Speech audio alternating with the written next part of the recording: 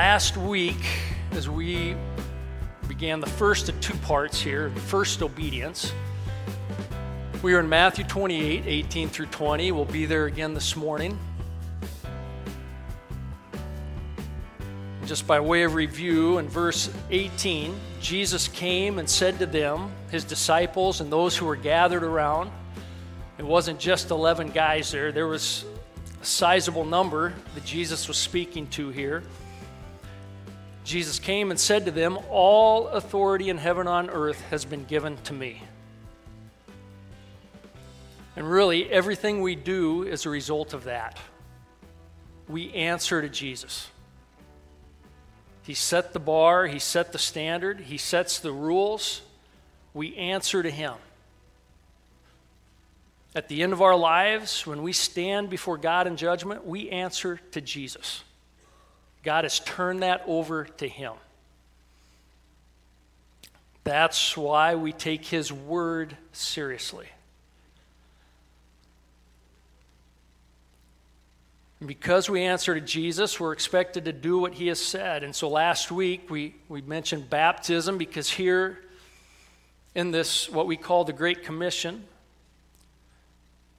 Jesus told his followers to go and proclaim the gospel, baptizing them in the name of the Father and of the Son and of the Holy Spirit. And we do this out of obedience. It's a symbolic act. What happened this morning doesn't really change anything in the grand scheme of things in young Ben's life, but it is a marker of what has happened internally. I'm making a stand with Jesus, a public stand. It's an act of obedience symbolizing death to self and a new life in and through Jesus Christ. He asked us to do it, so we do it in obedience. We talked about giving. In New Testament, giving is sacrificial generosity. Jesus gave up everything. He put aside everything that he had. I cannot get my head wrapped around it. You get a small taste when, especially this morning, you walk outside and it's 120% humidity. It's not hot, but it's just, I'm so grateful for air conditioning. But I think of, so many who put aside all the comforts of home to go somewhere else to live and proclaim the gospel, and they put it aside to preach, to teach, to be a missionary. And that's just a small thing in comparison to what Jesus laid aside to come and live a life as a fully human being. He gave up everything. He is the definition of sacrificial generosity on our behalf. And so in response, he's calling us to a life of sacrificial generosity as an act of first obedience. It's just, as a follower of Christ, it's who we are. It's what we're becoming. So this morning, I want to look at evangelism and discipleship as acts of first obedience. It's not something, they're things that we grow into, but they're also things that it's expected.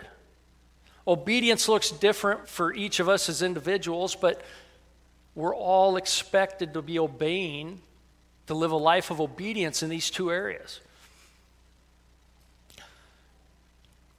Matthew 28, 18 through 20, and Jesus came and said to them, all authority in heaven and on earth has been given to me. Go therefore and make disciples of all nations, baptizing them in the name of the Father and of the Son and of the Holy Spirit, teaching them to observe all that I have commanded to you. And behold, I am with you always to the end of the age.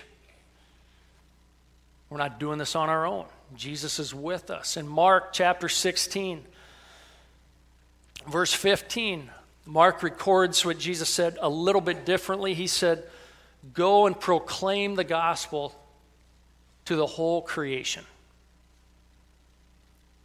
Go and proclaim. Speak it. Say it.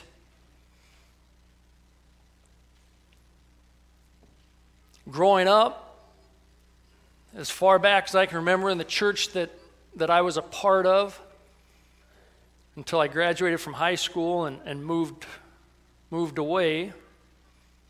But we had pastors that would say that in Matthew 28 and in Mark 16, the word go is just an imperative. We go. As a follower of Christ, it's our act of obedience to go. And then we wait for God to redirect us as we go. So as a follower of Christ, I am set on ministry. I'm set on missions, to going somewhere across the world, across the country, to proclaim the gospel. That's our calling. And we're actively seeking out God's plan for us. And I have friends, and I guess I'd be lumped in this category as I go, and I was looking at getting into ministry, doors shut, and I was redirected, and now here I'm at. For now, we don't know. None of us are living a life that we probably imagined for ourselves 20 years ago. Maybe some are. I'd say most of us aren't. But we go and we allow God to direct and redirect. And we proclaim the gospel as we go. We're seeking out God's plan in order to go and preach. It's an active pursuit. I think I was out of college, the first time I heard another good and godly individual, and since that time I've heard good and godly men say, as you translate the Greek, it's more accurate. It's not go, it's as you go. Proclaim the gospel to the whole creation. Meaning, as I'm going, whatever my pursuit is, the circle that I find myself in, I proclaim the gospel.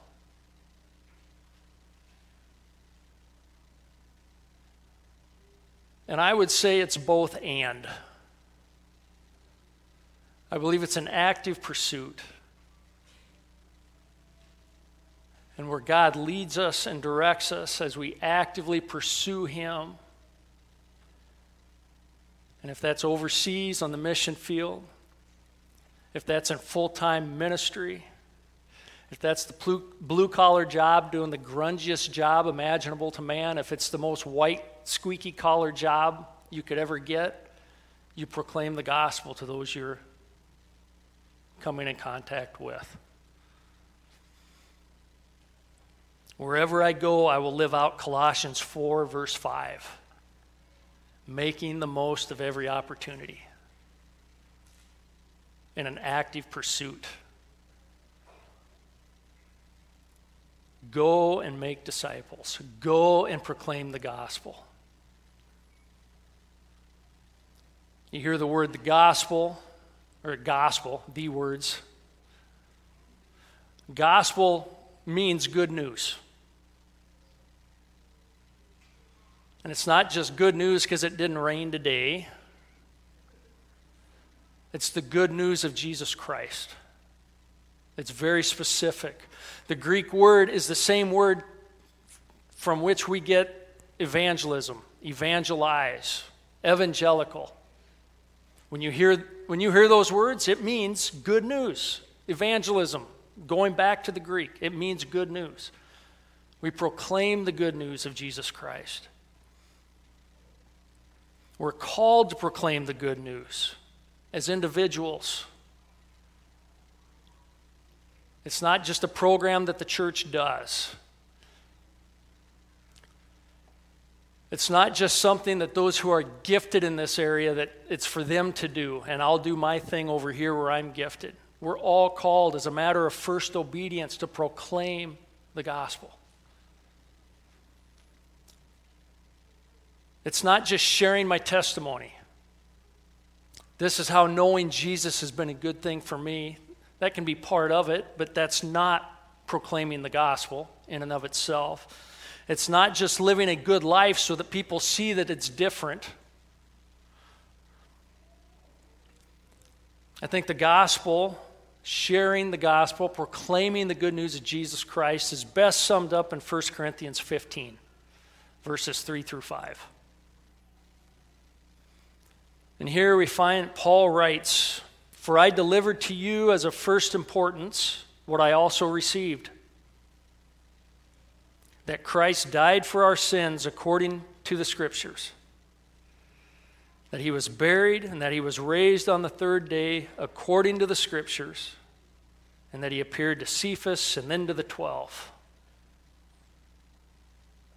In all of Scripture, this is probably the most concise summary of what the gospel is, what the good news of Jesus is. He died according to the Scriptures, and he was raised again according to the Scriptures.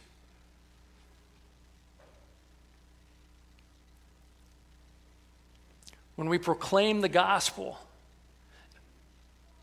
as we practice evangelism, what it is taking people to the Word of God and showing them from this book what Jesus has done. And then we call them to repentance. And we trust the Holy Spirit to draw them to Jesus. That is the heart of evangelism. That is what it is. Romans 10:17, I say it all the time. It's always in the forefront of my mind because it's such a freeing verse for me. Faith comes by hearing, and hearing by the Word of God. It's not my deal. It's not my testimony that's going to save somebody. It's not my great effort or my ability to communicate that's going to save somebody. It's the Word of God used by the Spirit of God to draw individuals to the Son of God is what brings salvation.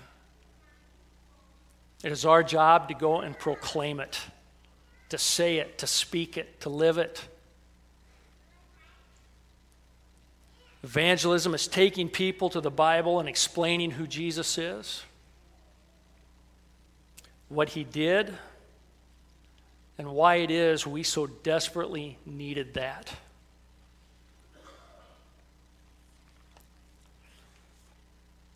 My go-to method, I don't know who first come up with it. Well, God first came up with it. I don't know who first put it together, marketed it, or whatever, but the Romans Road is my go-to thing. It's what I've become most comfortable with. It's what I practice with the most. But taking people through the book of Romans and showing them from Scripture why it is we need Jesus. Romans 3:23, all have sinned and fall short of the glory of God. All have sinned. No exceptions. In Psalm 51, we find that we were sinners from the time we were conceived. I'm not a sinner because I sinned. I sinned because I was born a sinner. I just get more accomplished at it. All have sinned and fall short of the glory of God. No exceptions. We serve a holy God who cannot accept sin into his presence. That excludes us as sinners. That's a problem. It becomes a bigger problem because in Romans 6:23 we read that the wages of sin is death. Because I'm a sinner, I have earned death. Those are my wages.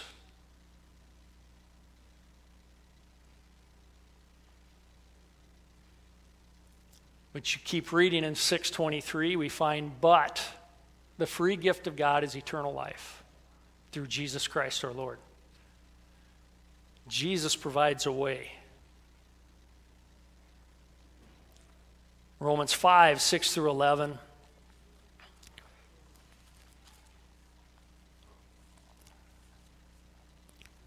I'll make sure I read it so I don't mess it up.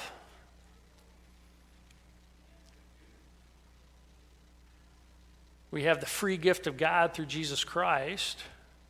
But how do we access that? How do we go about it? In Romans chapter 5, 6-11, for while we were still weak, or morally helpless. At the right time, it wasn't random, it wasn't by coincidence, it was planned. At the right time, Christ died for the ungodly. For one will scarcely die for a righteous person, though perhaps a good person would even dare to die. One might even dare to die, but God shows his love for us. While we were still sinners, Christ died for us. Since, therefore, we have now been justified by his blood, much more shall we be saved by him from the wrath of God. For if we were enemies, while we were enemies, we were reconciled to God by the death of his Son, much more now that we are reconciled shall we be saved by his life. More than that, we rejoice in God through our Lord Jesus Christ, through whom we now have received reconciliation. It's a continuing act of God. We are saved and he continues to save. I couldn't do it on my own. The only thing I'm capable of, I can pay for my own sin. That is a possibility. Payment for my own sin demands my life, demands eternity separated from God Almighty, with no hope of reconciliation. That's how I pay for my own sin. Or I can surrender my life to Jesus, who has paid for my sin. I can accept his free gift and be reconciled to God through his once-for-all sacrifice. In Romans 10, 9 through 13, that process looks like this.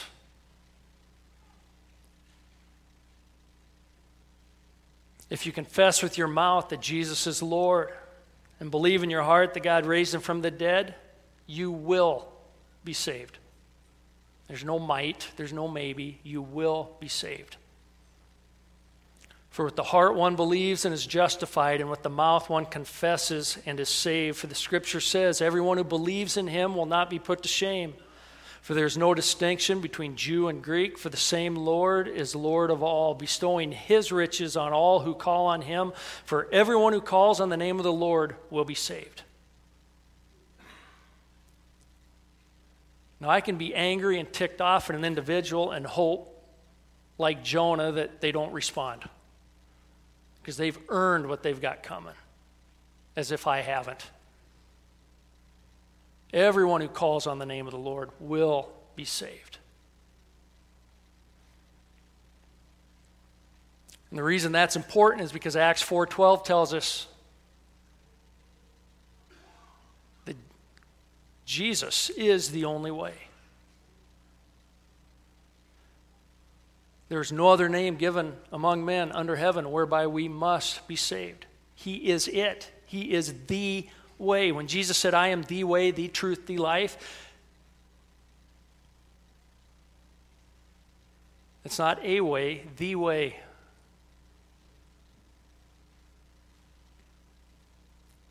When we proclaim the gospel, we take people to the Word of God and we allow the Spirit of God to work, to use that, to continue to use that. If you remember when Tony Haug was here talking about how 20 years ago or 25 years ago, early in their ministry there, that young lady, the young girl, home life is kind of a wreck, and she was coming to church and this and that, and good things seemed to be happening, and all of a sudden she disappeared. And now suddenly, 20 or 25 years later, just this spring, she was baptized. After 20 years of going off and doing whatever, God used his word planted in her 20-some years ago to draw her back. And she walks into church and says, oh, I remember you.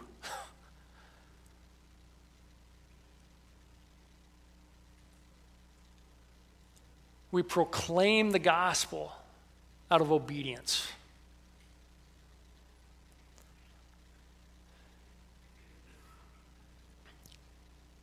We go, therefore, proclaim the gospel to the whole creation, making disciples of all nations, baptizing them in the name of the Father and of the Son and of the Holy Spirit, teaching them to observe. This is discipleship. There are some that are all gung-ho on evangelism and we're going to say it as much, and we're going to hand out tracts, and we're going to go here, and we're going to do this, and we're going to do that. And without the discipleship process to follow up, what you have are a lot of immature believers who never get past that first step. And we're called upon to disciple. And you can say, well, I can go proclaim the gospel, and I've never had anybody say, hey, this is what I want. But I promise you, if you start praying for opportunities to do so, you start praying for opportunities, God, would you bring somebody into my life to A, disciple me, or B, that I can disciple? He will answer that prayer. I promise you. I promise you. Because one, it's the will of God. And we're told in Scripture, you pray anything according to my will, I will answer. And if Jesus himself, one of the last things he says before he ascends into heaven is go and make disciples, you ask for someone that you can disciple, it's going to happen.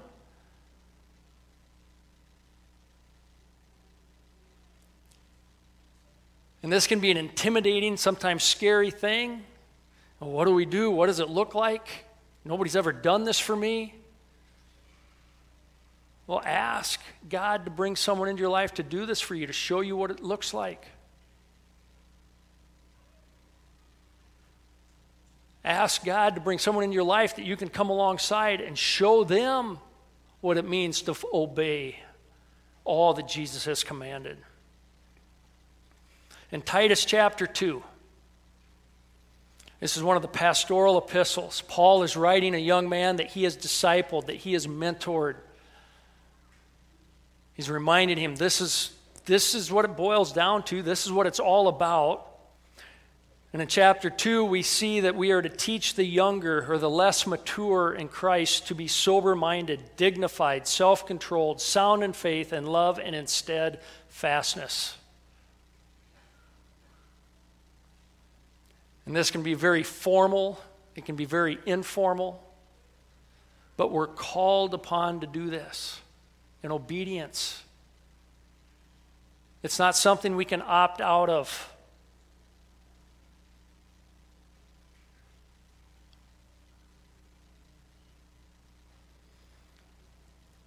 Obedience demands it.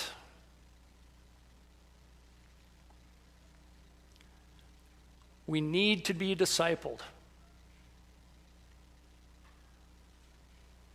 I look back, the summer before my 6th and 7th grade year, a pastor who had just come to our church, he grabbed me and a couple other guys my age and says, hey, would you want to meet once a week this summer? I don't know what we did. We met at Holmes Park. I remember that. If you're not from Lincoln, you have no idea. As a kid, Holmes Park was the greatest. It's just a dump. But that's where we met. A little dirty lake you didn't even want to wade in. And I would ride my old 10-speed garage sale bicycle 3.5, 4 miles from my house to Holmes Lake where we met. That summer. I don't remember what we studied, but I remember watching this guy's life.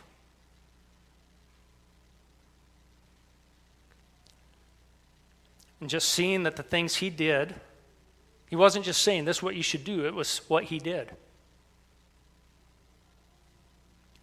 And a year later, an individual, nearing retirement age, just coming alongside of me and say, hey, would you like to go out for breakfast? Not really, it seems a little weird, I don't really know you. But staying after it and inviting me into his life, kind of inserting himself in my life, challenging me to memorize Scripture. To this day, every time I see him, what are you learning? What have you read? What have you memorized? 30 years later. I've seen him do that with countless individuals. Discipling, coming alongside, teaching us to obey.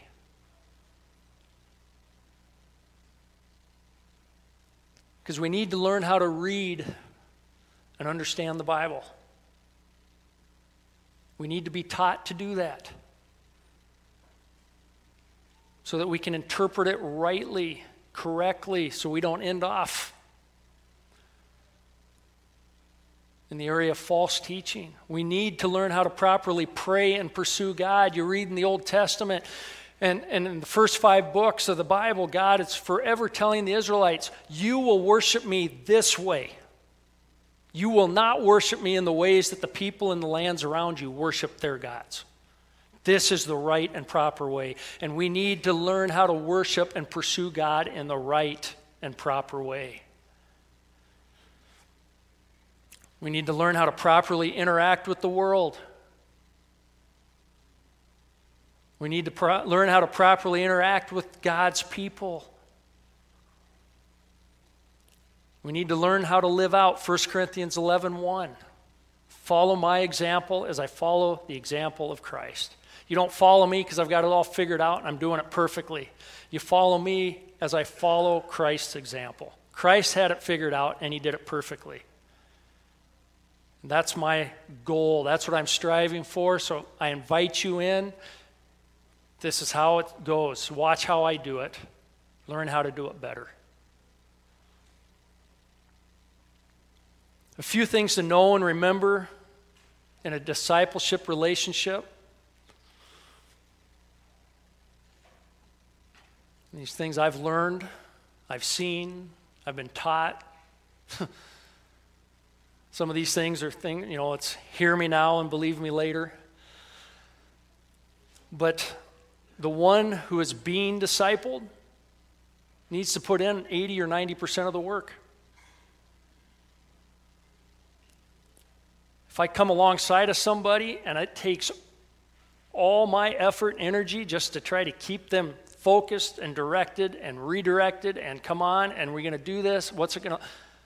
It's not, obviously they aren't ready or they're not interested. You will just frustrate yourself. You find someone who's willing to put in 80 or 90% of the effort and you're going to have something. And you'll be excited to take on the next project 2 or 3 or 4 years down the road as they reach maturity and begin to reproduce themselves. That's on the one being discipled. On the one who is doing the discipling, you need to dial back your expectations. Because the temptation is to go in and say, you know what? Billy Graham's going to have nothing on this one.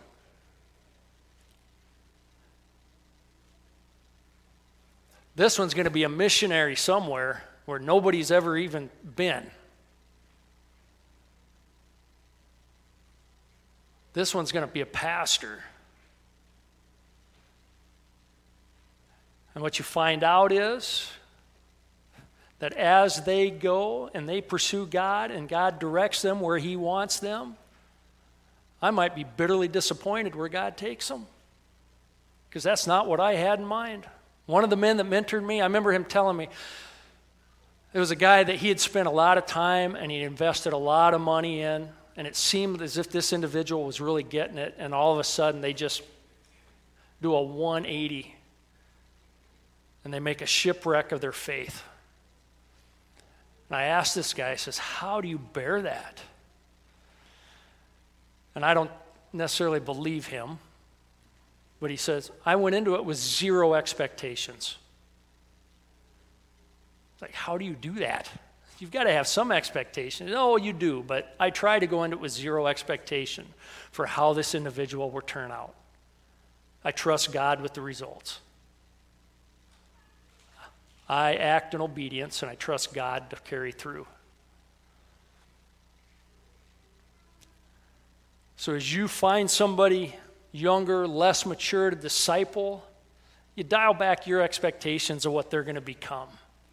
And you pray and you ask God that they would become a mature, self-feeding, fully functional follower of Jesus.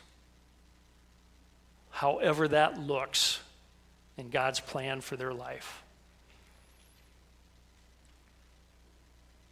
My job is to teach The other individual's job is to obey. I'm not responsible for what they do with the information. I'm responsible for teaching, for leading, for showing. I'm responsible for finding someone older, wiser, more mature to lead and teach me where I need to be led and to be taught.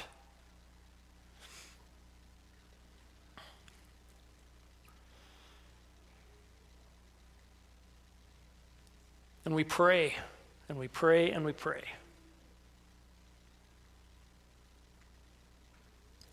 We pray for opportunity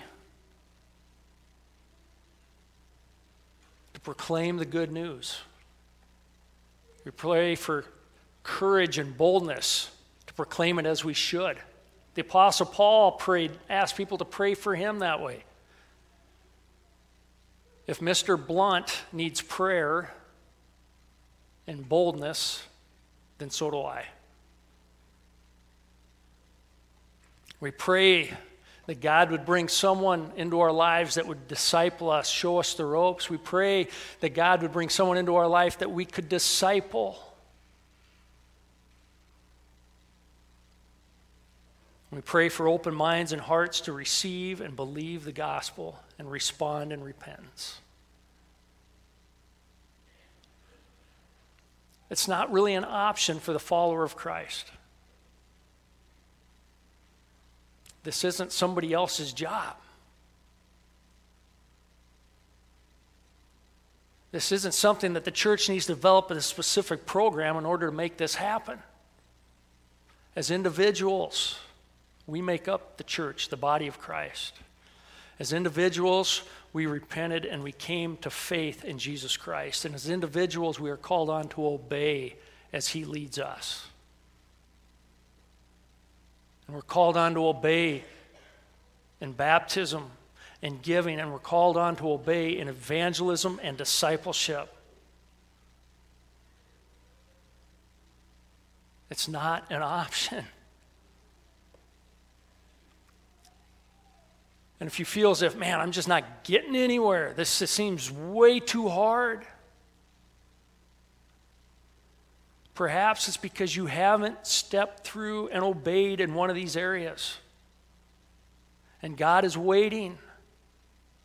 He says, just step out and obey. And watch what I will do as you trust me in obedience.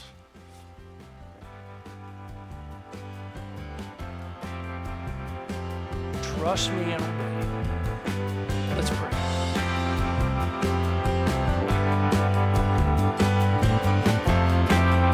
We hope you've enjoyed today's message. If you would like to know more about Bethesda Church, you can check us out on the web by going to our website, which is BethesdaMB.org. That's Bethesda, M as in Mary, B as in boy.org. Or check us out on Facebook by searching for Bethesda Church of Huron. Have a blessed day.